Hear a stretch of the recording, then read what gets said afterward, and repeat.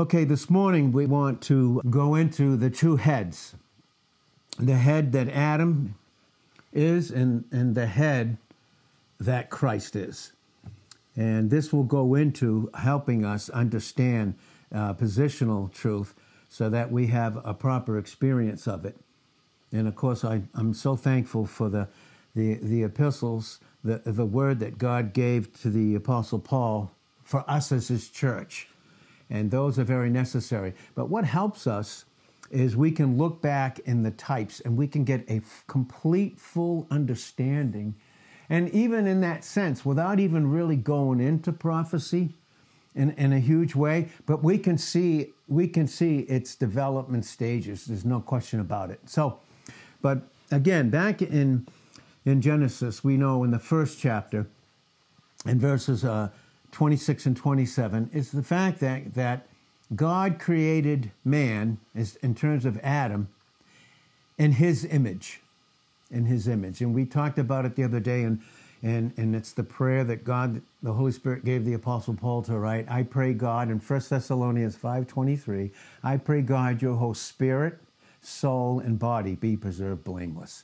Because, again, we have God the Father, God the Son, and God the Holy Spirit. So, and the formation and reality of the new image that we have in Christ is that image that God the Father, God the Son, and God the Holy Spirit played a part in forming that new image about who we are in Christ. Now we still, in Romans 8, verse 9, we still have the flesh in us, but we're not of it. Again, we stress, and God has me stress it again and again in my own life, and I just want to do it this morning. Those two words, in and of, when we read the scriptures, are very, very, very important. So God created Adam in his image. And then we know, then he gave him the woman, and we brought that out about marriage. I think it was Wednesday, because today's Friday. I think it was Wednesday we went into that.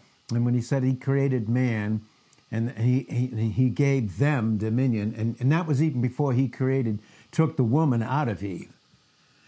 Okay, before Eve, the mother of all living, came out of Adam, Ish and Isha, before that happened, he called them.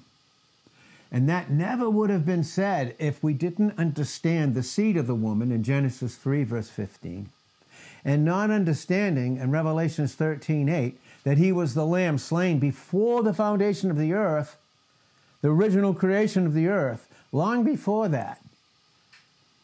And this was a mystery that Paul talks about in Ephesians 3, 5, and 8. It's a mystery, not in the terms of that it was mysterious, but that it hadn't been yet revealed fully. And that's why we have these precious epistles that God gave the Apostle Paul for us as his church. But we can look back and glean from these scriptures because we see the fact that the seed plot of the whole Bible is in Genesis.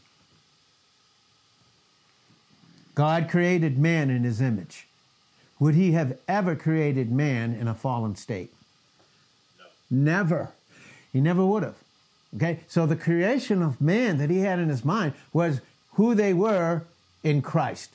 Whether it was the Jewish nation as their Messiah, in that sense, but in ruling over them, but in the sense that we are the church, the most intimate people group, we are in Christ. And those things are incredible. So we see that the whole seed plot of the Bible is in Genesis, and there we have man's entire history in seed plot, and we can see it.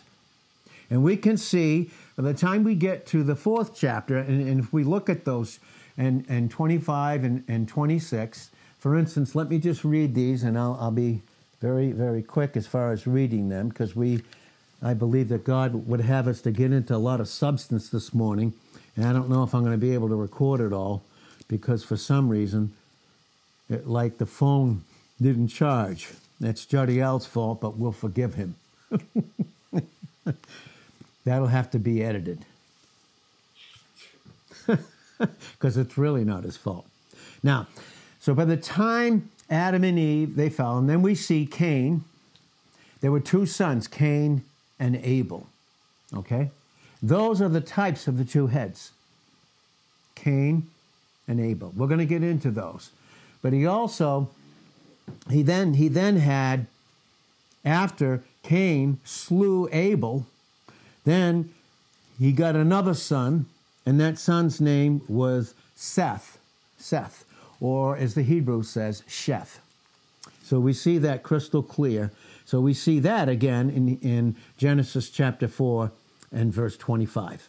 It says, "And Adam knew his wife again, and she bare a son and called his name Seth," which is really Sheth. For God, she said, Eve, "has appointed me another seed instead of Abel, whom Cain slew. And to Seth, to him also, listen, there was born a son, and his name was called Enos," or in the Hebrew, Enosh. And these are very, very key to understand the truth. "Then began men to call upon the name of the Lord." They began to call themselves in their right image after God. That's what it really says in the Hebrew here. That's what they began to do. And so here we are. Here we are. Now, again, we're going to see the two heads. We're going to see the two heads there. So, we see this. Number one, Cain, was a religious man. He brought, and you see that in the 4th chapter, in the very beginning of those verses, he brought an offering. He offered, all right? He was a religious man, okay? But what do we see? What do we see? Abel, what was he? Who was Abel? He was a man of genuine faith. He had genuine, absolute dependence upon God. The choice of God's sacrifice, as his dad, Adam, had taught him in Genesis 3, verse 15. "The seed of the woman will crush the head of the serpent, and his heel would be bruised." And that is a picture 4,000 years into the future where Christ would come, who was and is the Son of God in John 1:1, and he would put on humanity in John 1:14, be born of a woman in Galatians 4, verse 4, under the law, to redeem them that were under it. And there's where these types and these names, they're full of meaning to understand them, and we'll get into them a little bit this morning, hopefully.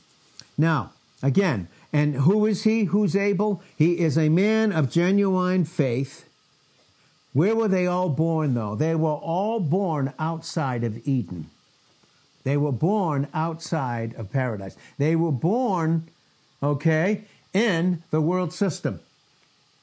That's where they were born, Because we see the formation of that world system by the time you get to those, the 4th chapter of Genesis. You start to see 16 and 17, and all the way to the 26th verse in Genesis. You'll see where the births happened and where they were and the result of them. Now, listen. There was nothing, listen to this one, there was nothing to distinguish between Cain and Abel naturally. They were both sinners. Both. They were neither one in comparison was better than the other. But one certainly was better off because he brought a better, more excellent sacrifice. You will see that in Hebrews, the 11th chapter, in those first few verses where Abel brought a better, more excellent sacrifice. Now, there was nothing to distinguish them naturally. There was nothing to distinguish them. They were both sinners, and they both had a fallen nature. Neither of them was innocent. Adam was the only innocent man, and it didn't last too long. Left on his own with his will not submitted, and that is Eve. And where did Eve, where was she? And was Adam just as responsible for that, without a doubt? Because Eve, as we see in the scriptures, was deceived. You see that in 1 Timothy chapter 2, verses 11 and 12 and 13. She was deceived, but Adam actually transgressed. He knew better, but he stepped over anyways. So we see this clearly, but what we see is this. We see, and this is where we get order. We see in order. And in that order, God's order, what do we see? What we see is this. We see the reality of divine grace and the integrity of faith. And in the substitute that Christ is, when we submit, we see it fully and distinctly in terms of completely separate from the natural. You can see that, and we'll see that even as believers. Yes, the flesh is in us, but we're not of it, in Romans 8:9. We will see the clarity of that in 1 Corinthians chapter 2, verses 9 through 16. We'll see it clearly, because in that chapter, in verse 14, the natural man what? Receives not the things of the Spirit of God. They are foolishness unto him, because he's too busy thinking apart from God, because the will has not been yet submitted. Now, all of this we see very clearly. Now, we're going to get into it a little bit. So, what we see here in seed form is man's whole history upon earth. It is. It's man's whole history. It's in the world that now is. And what is the world that now is? It's the world system. It is that world where Jesus said Satan has nothing in him. And Jesus was in this world in humanity. We see that in Hebrews chapter 2, 9 through 18. We see that in Hebrews chapter 4, verses 14 to 16. We see it crystal clear in the scriptures. And this is why we give the scriptures, and this is why they're so very important. Because when you get these scriptures, if you don't know where they are, but they're given to you, you can write them down, and you can get a whole preponderance and understanding of the communication of the will and word and love and grace and dependence that's so necessary for us. It is so very, very necessary for us. So, this is the world that now is. John 12:31 and John 14:30. It is Satan's usurped world system that Christ said himself in John 17, verse 14, that he was not of this world. In other words, anything about him was not a constituent part of that world system of which Satan is the author. And then he said in John 17, verse 16, and this is the Lord's high priestly prayer, neither are you and I, listen to this, of this world system, because we are of Christ. Everything that constitutes who we are is of Christ. It's got not a thing to do with the natural. Not one single thing for any of us. Not a single thing. Now, so, what world do we belong to? I'm going to tell you what it is. It's a heavenly world. It's far above. That's why we're called a heavenly people. Because our position is where Christ is, and he dwells in the heavens. That is our position. We see that clearly in Ephesians, the first chapter, and you can go from 18 to 23. In that. And you also can see it in Ephesians 2, verse 6. We are seated in him in the heavenlies. And how far above is the heavens, the earth? How far above that it is. So we are from a different world. Now, who is Cain? What is his type? This is his type. The type of Cain is the type of the self-righteous Jew. The religious man. Do you know that except a Jew receives Christ today and becomes part of the body, he still is this way. That's why everything that's going on in Israel right now, even though it prospers, still allowed of God, but still not of him, because they're going to be yet overrun completely. And then Christ comes back, and we come back with him. In Revelations, the 19th chapter, in verses 11 through 16, he deals with Israel as a nation. We see that again in Revelations chapter 1 and verse 7. Crystal clear in the scriptures.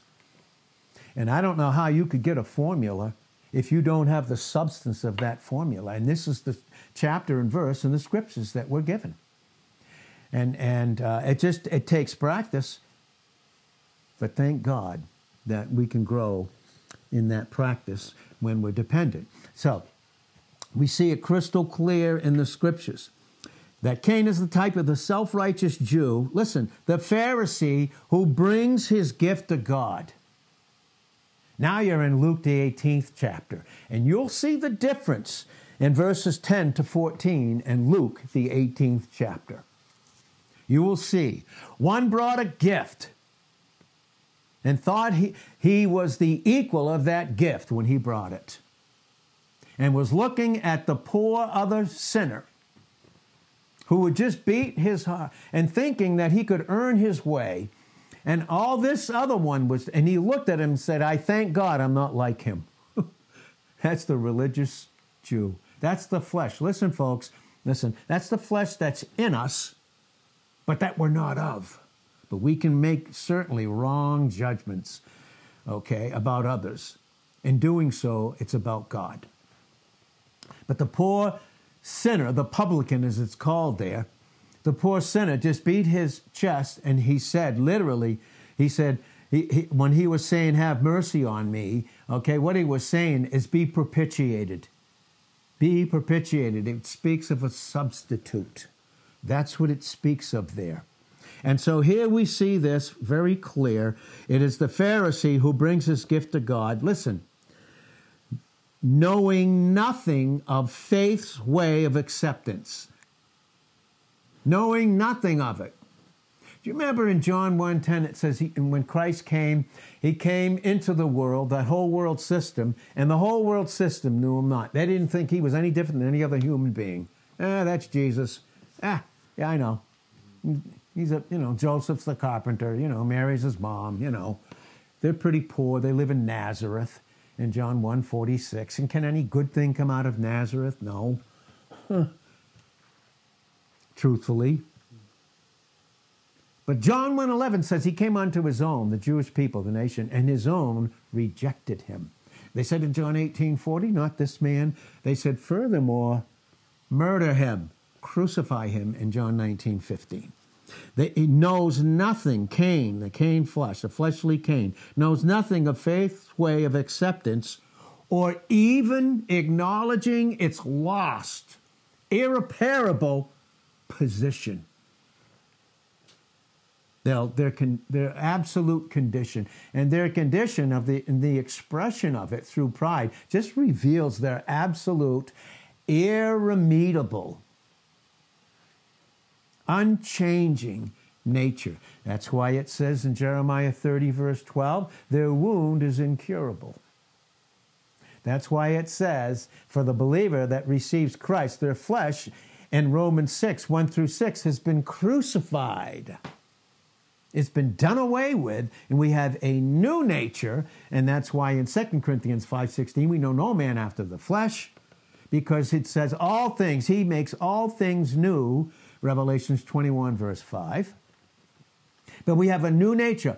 All things are new in him. That's the new nature, the new image, the new reality, the new position that we're to experience. And that's 2 Corinthians 5, verse 17. Now, look what it says.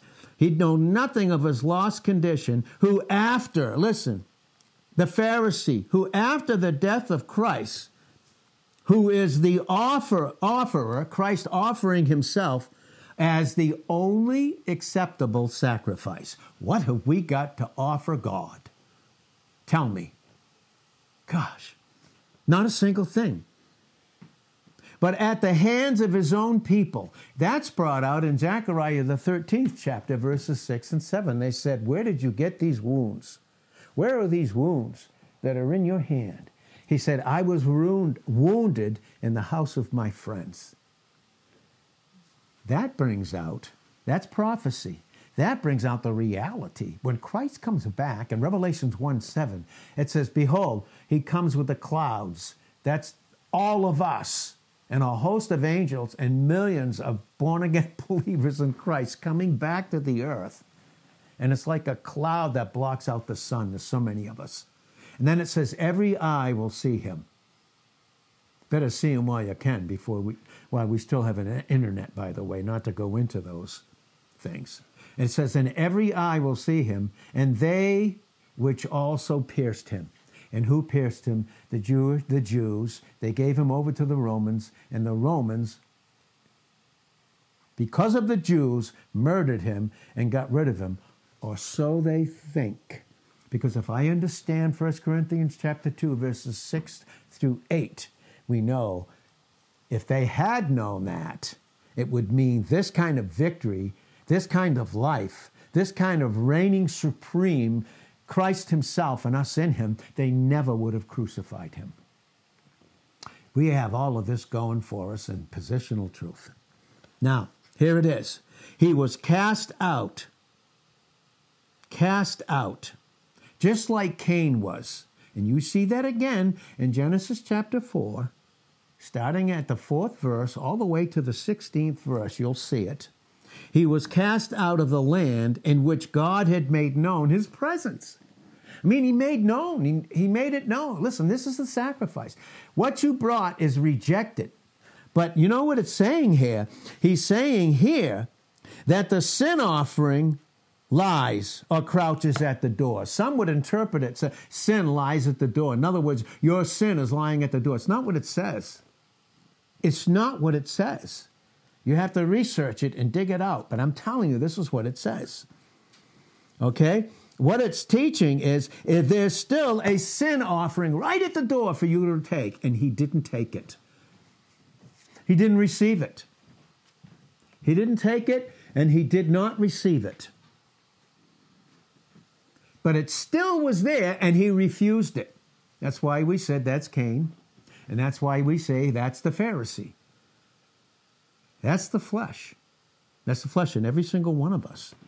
And we're no different in our flesh. But we're certainly one in Christ. We're certainly one in him. So he was cast out. He was cast out of the presence of God by his own choice because he would refuse to bring the right sacrifice. In Christ, sin can't be in his presence. Back at 1:13, his eyes are so pure he can't even look upon sin. That's why it says in Psalm 51, verse 4, when I sinned and did this evil in your sight. I sinned and did that evil in your sight. It's evil. So, he went out. And guess where he landed? He went out as a vagabond, a wanderer in Nod. That speaks of all that's left is now you go into the world system, and that world system is designed to bring out and supply all those lusts of the flesh. You see that in 1 John chapter 2, 15 and 16. Crystal clear in the scriptures. I don't know, I say it again. I don't know how else to do it, but, the scriptures are the word. The word is God's will. And there's a way to understand it. So the type here is crystal clear. I mean, it's without doubt when you understand the preponderance of all the scriptures. But listen, and here's what's good for us to understand. But within the individual saint, the individual believer, there's that same breach. There's that same separation realized. And Cain and Abel have their representatives in us. We still have Cain's flesh. We have this flesh in our own individuality. But we're in Christ in Romans 8:9. Now this is very key in the types to understand positional truth so that it becomes our experience, and it's the beginning stage of prophecy too. So we can see this crystal clear in the scriptures. So what do we see? That same breach is realized, hopefully, in the believer. that Cain and Abel have their representatives. That's why it says right here, this is what Paul was saying through the Holy Spirit. And we know it was God, the Holy Spirit, speaking it through the Apostle Paul. This is what he said to those that he was, as a guide, bring into Christ their proper position so that their experience would be the equal of that. And Christ would have his glory, his every place, and they would have a proper experience and blessing. This is why he said in Galatians 4:19, my little children, of whom I travail again and birth again until Christ be formed. Did you? I'm praying. My labor, not just the word, but prayers for people. That's why it's necessary for leaders in Acts 6, verse 4, to give themselves to prayer and know the individuality and know and discern in brokenness what's going on in those lives, as God would make that real to those that are there so that they can minister the word properly. Positional truth, especially for the Christian, so that their experience is that. And this is what also is said in Galatians 5, verse 17. For the flesh lusts against the spirit. That Cain nature in us. That's ours individually. We would have done the same thing that Adam did. That's why he's called the federal head. That sin nature in Romans 5:12 that was passed on through the disobedience of one and the obedience of the other. And we see that in Romans, the 5th chapter, verses 12 through 19. See it crystal clear. But I like the end of 21. Okay. All right. Where sin abounded, Romans 5:20. Where sin abounded, listen, grace did much more, far more, over and above it. Superabounded. Where sin abounded, grace superabounded. So that we could live in the righteousness that's ours in Christ in 1 Corinthians chapter 1 and verse 30. Crystal clear in the scriptures that this is the flesh, lust against the spirit. In Galatians 5:17, and the spirit against the flesh, and these are what? Contrary one to the other, so that you cannot do the things that you would. This would do away with the lie, false teaching of one naturism, and some would interpret one naturism as the exchange life, and that's not the proper teaching of the exchange life. And also it will do away with lordship salvation, that somehow, apart from Christ, we have to produce fruit when it's already ours in Christ, according to John 15, 1 through 5, and according to Galatians chapter 5, verses 22 and 23. Based upon, again, Psalm 92, verse 14, and Hosea 14, verse 8. This has to do with the fruit that is ours in Christ, apart, having nothing to do with the flesh. So, here he is again. We have that same breach in us. Cain gives us the flesh. Listen to this, folks, in Christ. Cain gives us the flesh, listen, in its spiritual significance. And what is that? Self-righteous, Christ rejecting and away from God. Yet, did God put a mark on Cain so he wouldn't be touched? Yes, he did. He was marked, says not to be slain by human hand. In other words, outside of the government of God, which was established in Genesis, the 9th chapter. Government began to be again, even though it was abused in the 9th chapter of Genesis. Now, so here we see Abel, on the other hand, is that which is of God in us. As newborn, listen to this one, folks, but as known, listen, in, here's that word in, experience simply. Known in, that's who we are in Christ. Experience, measure of our position, simply. And that's, what do I mean by simply? This is what God gave the Apostle Paul to teach. This, and he's teaching the Corinthians who are rejecting him, rejecting the fact that he's an apostle, a messenger of God, just rejecting him like we would do to each other in the flesh if we don't function in Christ. He says it, and it's very sarcastic here in 2 Corinthians 11, verse 1. Would to God you could bear with me a little in my folly. And indeed, bear with me, for I am truth, he says. Truth, this isn't sarcastic. I am jealous over you with godly jealousy. For I have espoused you one husband, one head, and that's Christ. One head. That I may present you as a chaste virgin to Christ. But what was his fear? He said, but I fear lest by any means. You think the enemy is by any means going to continue to keep the Christian in the flesh? By any means. Listen to me. By any means. Not coming when the word's available. Not coming and hearing it taught. Precisely.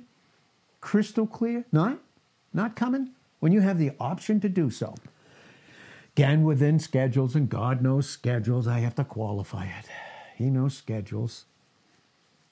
But thank God we can record these things. Still face to face, but and when we can't, there's still a provision. But I fear lest by any means, as the serpent beguiled Eve through his subtlety, so your minds, do you hear this? So your minds should be corrupted from the simplicity that is in Christ. That simplicity is having a proper experience. That's why we said right here, but it's known in experience simply. You know, the Word of God becomes simple to us because he gives grace to those that he's humbled in James 4:6 and 1 Peter 5 and verse 6. He gives them more grace.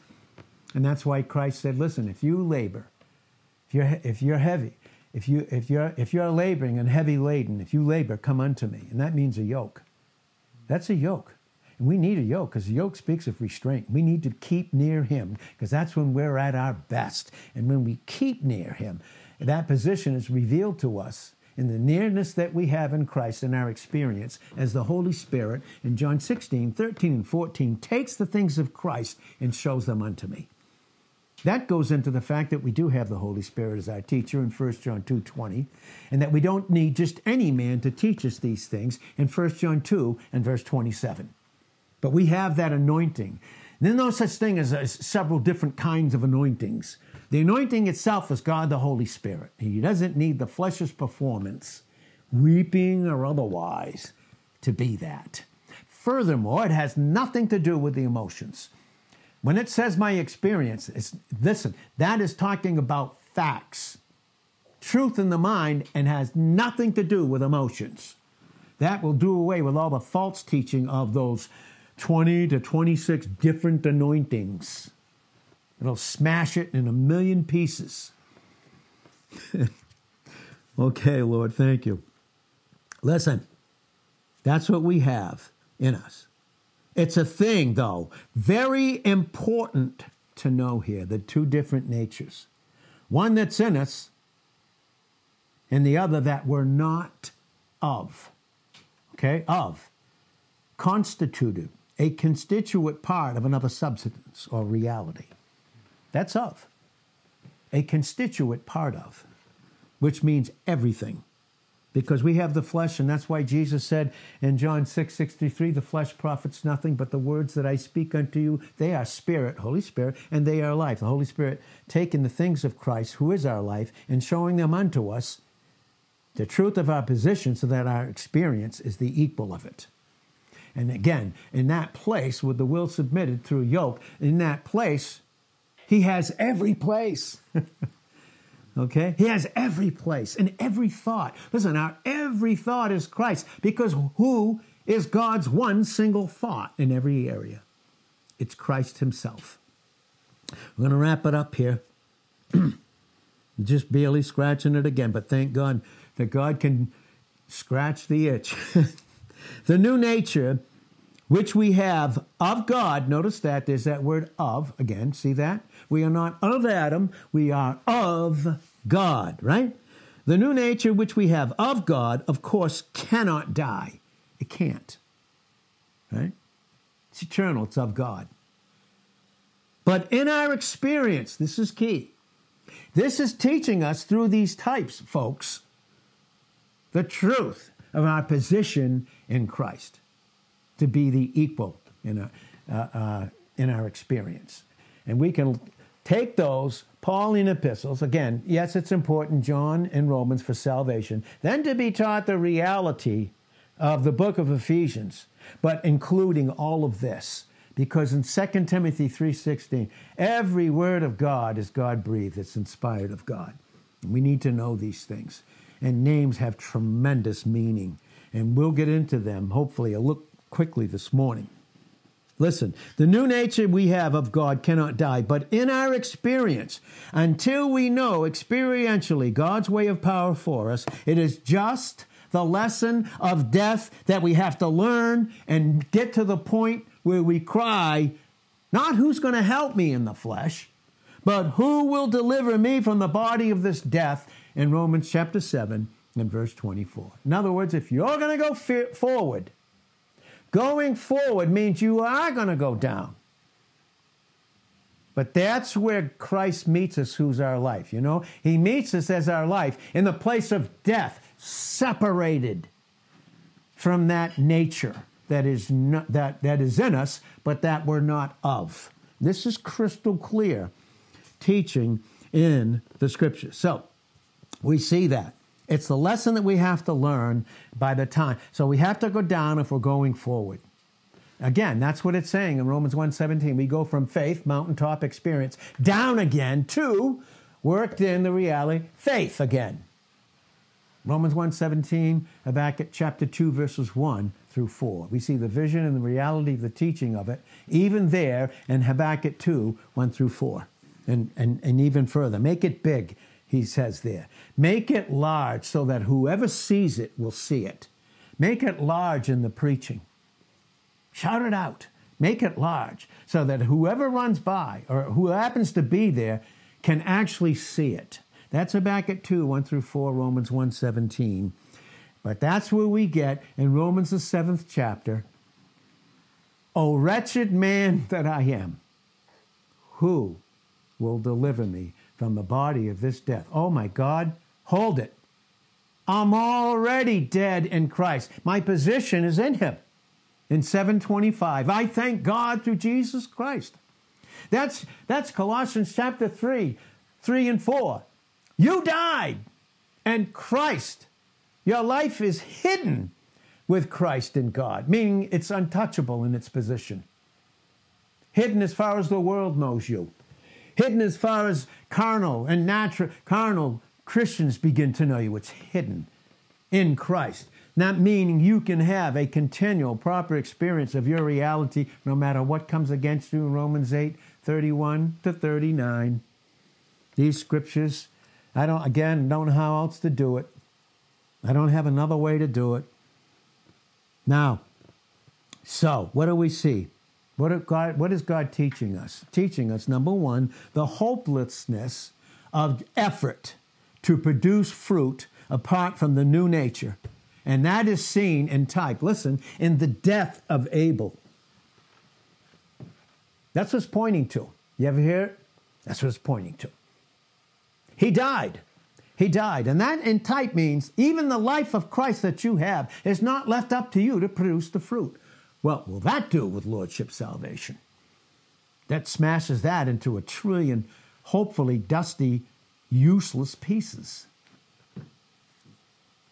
Gosh. Listen, that's the death of Abel. The flesh unchanged in its evil to the last. They that are in the flesh can't please God in Romans 8:7. The flesh unchanged in evil till we see him face to face in 1 Corinthians 13 and verse 12. It's unchanged. And it's traced, listen, and we're going to wrap it up here. It's traced in Cain's descendants. Because then Cain in Genesis 4:22 had a son. And they called his name Tubal-Cain.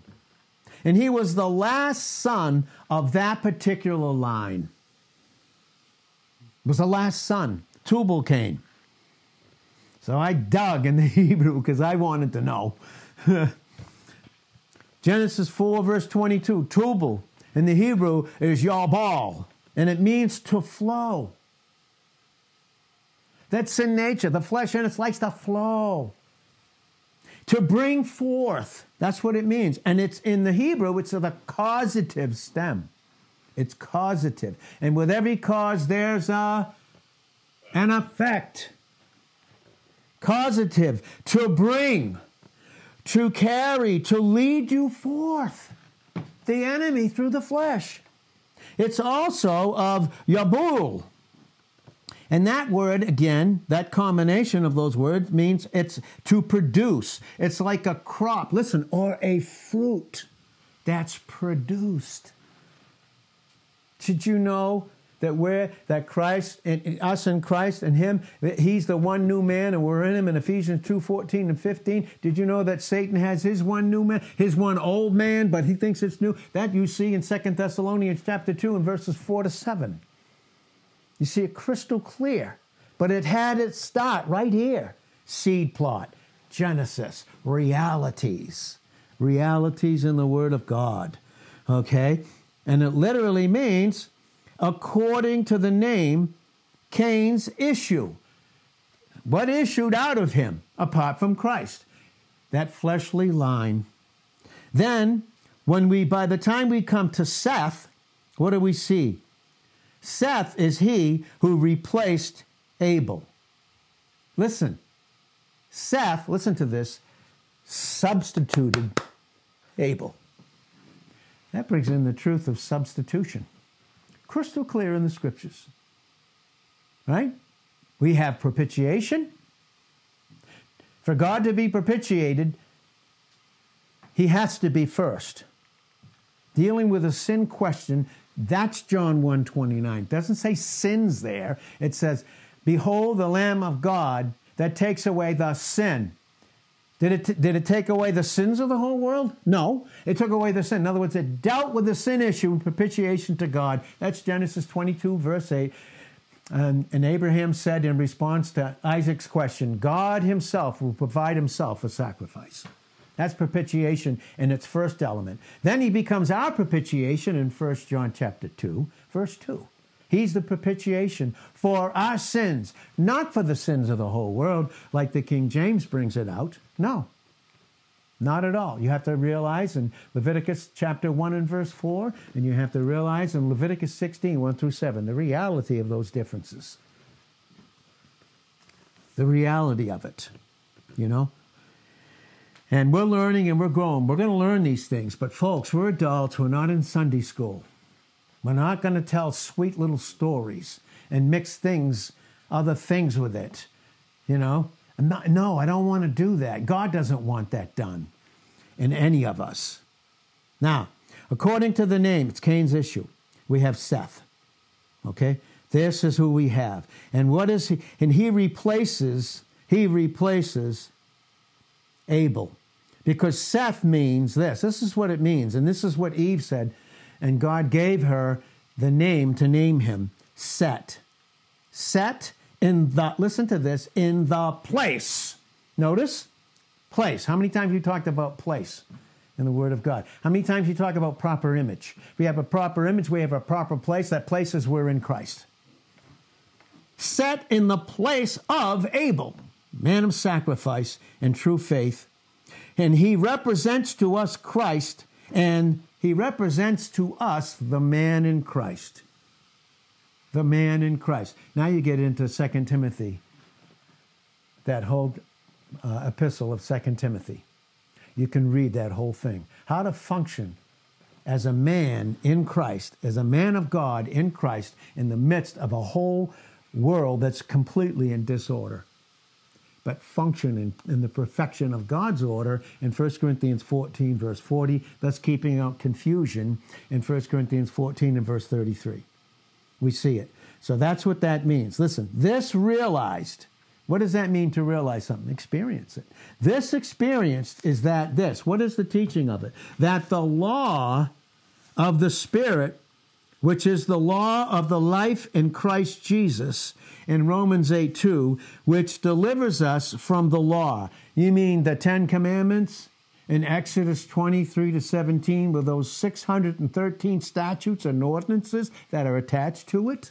And if you offend in one point, you break the whole thing and you're guilty of the whole thing because it's one in James 2:10. It's not saying that at all. What is the law? Because all the law brought out was what?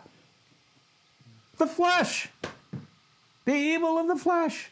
You'll see that in Romans chapter 7, verses 12 and 13. Crystal clear in the scriptures. With Exodus 19, verse 8, and Exodus 24 and verse 3. I know, a lot of scriptures today, even probably more than before, but it's the Holy Spirit, folks. I can't put these together. Can't do it. But I know he can, and he's doing it. So, it's the law. It is the law. What? The practical. Listen, practical means experiential. The experiential dominion of sin and death through the flesh. It's sin and death through the flesh. The man in Christ, listen, is never a matter of experience. That means emotions. True experience is based on what? Facts, mind, thought, proper thought, and not emotions. And that's why we teach, even with good emotions, are they to direct us? Will they change? Could they change in a heartbeat? We all know this. Come on, we're weak, we're feeble, we're frail. How many of us have done that in a heartbeat? I know I have. Okay, we're going to wrap it up here. Yes, because we have about 6 minutes left.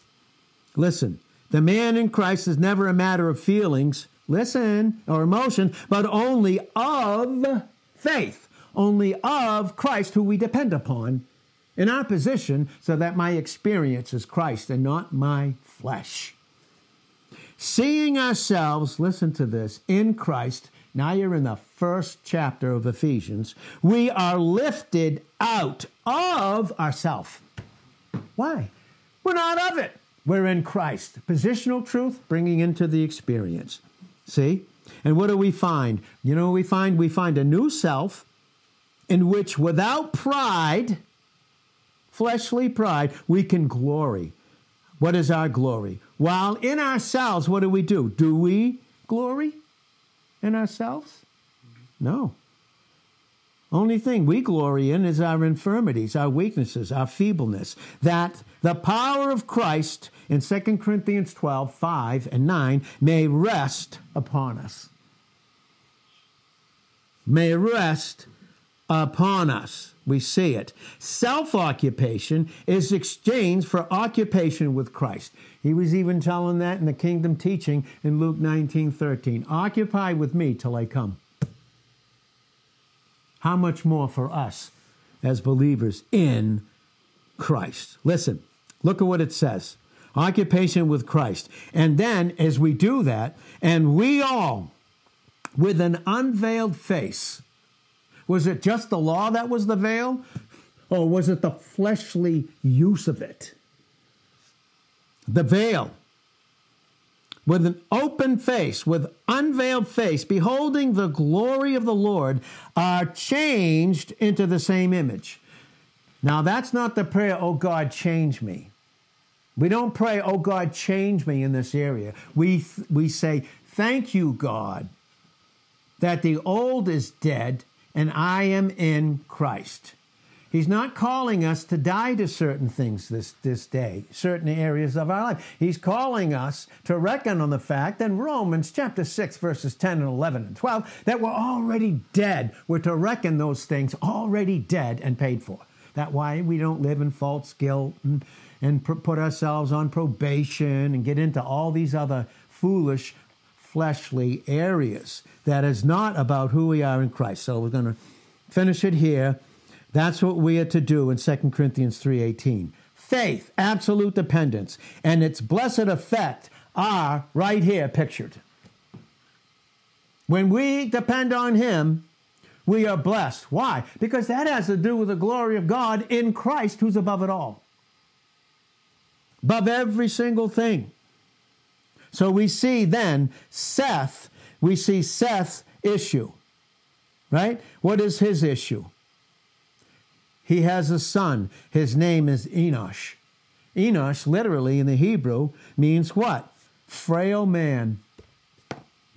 Oh, frail man in himself. Yes, that's what he produced. What's that? Joel 3:10, 2 Corinthians 12:9. Let the weak, frail say, I am strong in him. I'm strong in him. Frail man, the opposite of Cain, Lamech, who said he was, and you'll see that in the 4th chapter of Genesis, the strong man. What is God doing in us, in our position, even as we understand and grow in the reality of these types? And as we do, we grow in the proper position and experience. What is he doing? Psalm 102, verse 23. He weakens my strength and shortens my days in that way. Proper experience, going from glory to glory, 2 Corinthians 3:18. So, not like Cain's Lamech, the strong man. No, Seth, Enos. And then you'll see in Genesis chapter 4, verses 25 and 26, it sees that. That was the last, he was the last in the line of that old line. Remember what we said? Tubal-Cain, he was Cain's last son. Then a new son came, and it's Enosh, frail men. And then it says, then men began to call on the name of Yahweh. They began to call, and it literally says this in the original, they began to call themselves after the name and nature of God in their proper image. That's literally what it means. That's literally what it means. And this is what Paul is saying. And he says it in Philippians 3, verse 3. We are the circumcision. We are the circumcision. And that means, what is circumcised? To cut and do away with, right? We are the circumcision who worship God in spirit. Listen to this. And if we're worshiping God in spirit, by the way, this will go into what is called Christian worship nowadays, where it's, again, not just the lyrics. Okay, it's not just the lyrics, but it is the tunes, the rhythms. And that's brought out in 1 Corinthians 14, 6 through 11, by the way. Okay, here is what? What do we have? What do we have? We what? We worship God in spirit, and when we do, we rejoice in Christ. You hear that? We're rejoicing because we have a proper image, a proper place in Christ. He gets the glory, all of it. We're blessed. We are blessed. Here is the full typical illustration and expression. Here in Philippians 3, verse 3, we are the circumcision who worships God in the Spirit and rejoice in Christ and listen and have no confidence in the flesh. Flesh is in us. It's not our confidence. You think God has to make us less and less confident? You best believe it. For all of us. All self-confidence, though in the believer, is confidence in the flesh. It's that simple. It's that simple. Now, so what do we have? We have that genealogy. We, the function in Cain. We don't function in Abel either, because he can't even produce fruit. He can't even do that in himself. But Seth, Sheth, and his issue only, and then we see the image of God again appears. Because Enosh, Enosh means to be frail. Listen, to be frail, feeble. It says this, figuratively, Enosh even means melancholy. It means desperate. It means wicked, incurable, sick, and woeful. What is that saying? Even when we're in our proper nature, when our will is not submitted to him, the flesh becomes active and we begin to be melancholy. We're down. We're discouraged. We're disappointed. Disappointment, again, means you're disappointed when you look to others to do something for you that they cannot do, and they'll fail you. To be discouraged means we look within. We become self-occupied, and then in that self-occupation, we become melancholy, we become desperate. I used to hear this song, back. I think I heard it in Texas the first time, like they're crying out and they're desperate. And their form of worship, and even in that song, was about the cross, and they were desperate. Yeah, but their desperate was the fact that they weren't having a proper experience in Christ. Because I'll tell you how desperate God was and how he dealt with it. He gave us a son. And that goes into the cross. We'll get into that soon. Not today, of course. But wicked, incurable.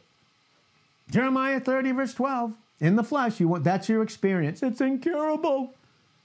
I'm never going to change. You're already dead. Colossians 3:3. Your life is hidden with Christ in God. For Christ, who is your life, when he appears, you will also appear with him in glory. In Colossians 3, verse 4. Sick. Functioning in the flesh. Sick. Well, the whole head is sick in Isaiah 1, 5, and 6. From the little top of the little crown to the little piggies. There's no soundness in it. It's running over with putrefying sores, and then it's woeful.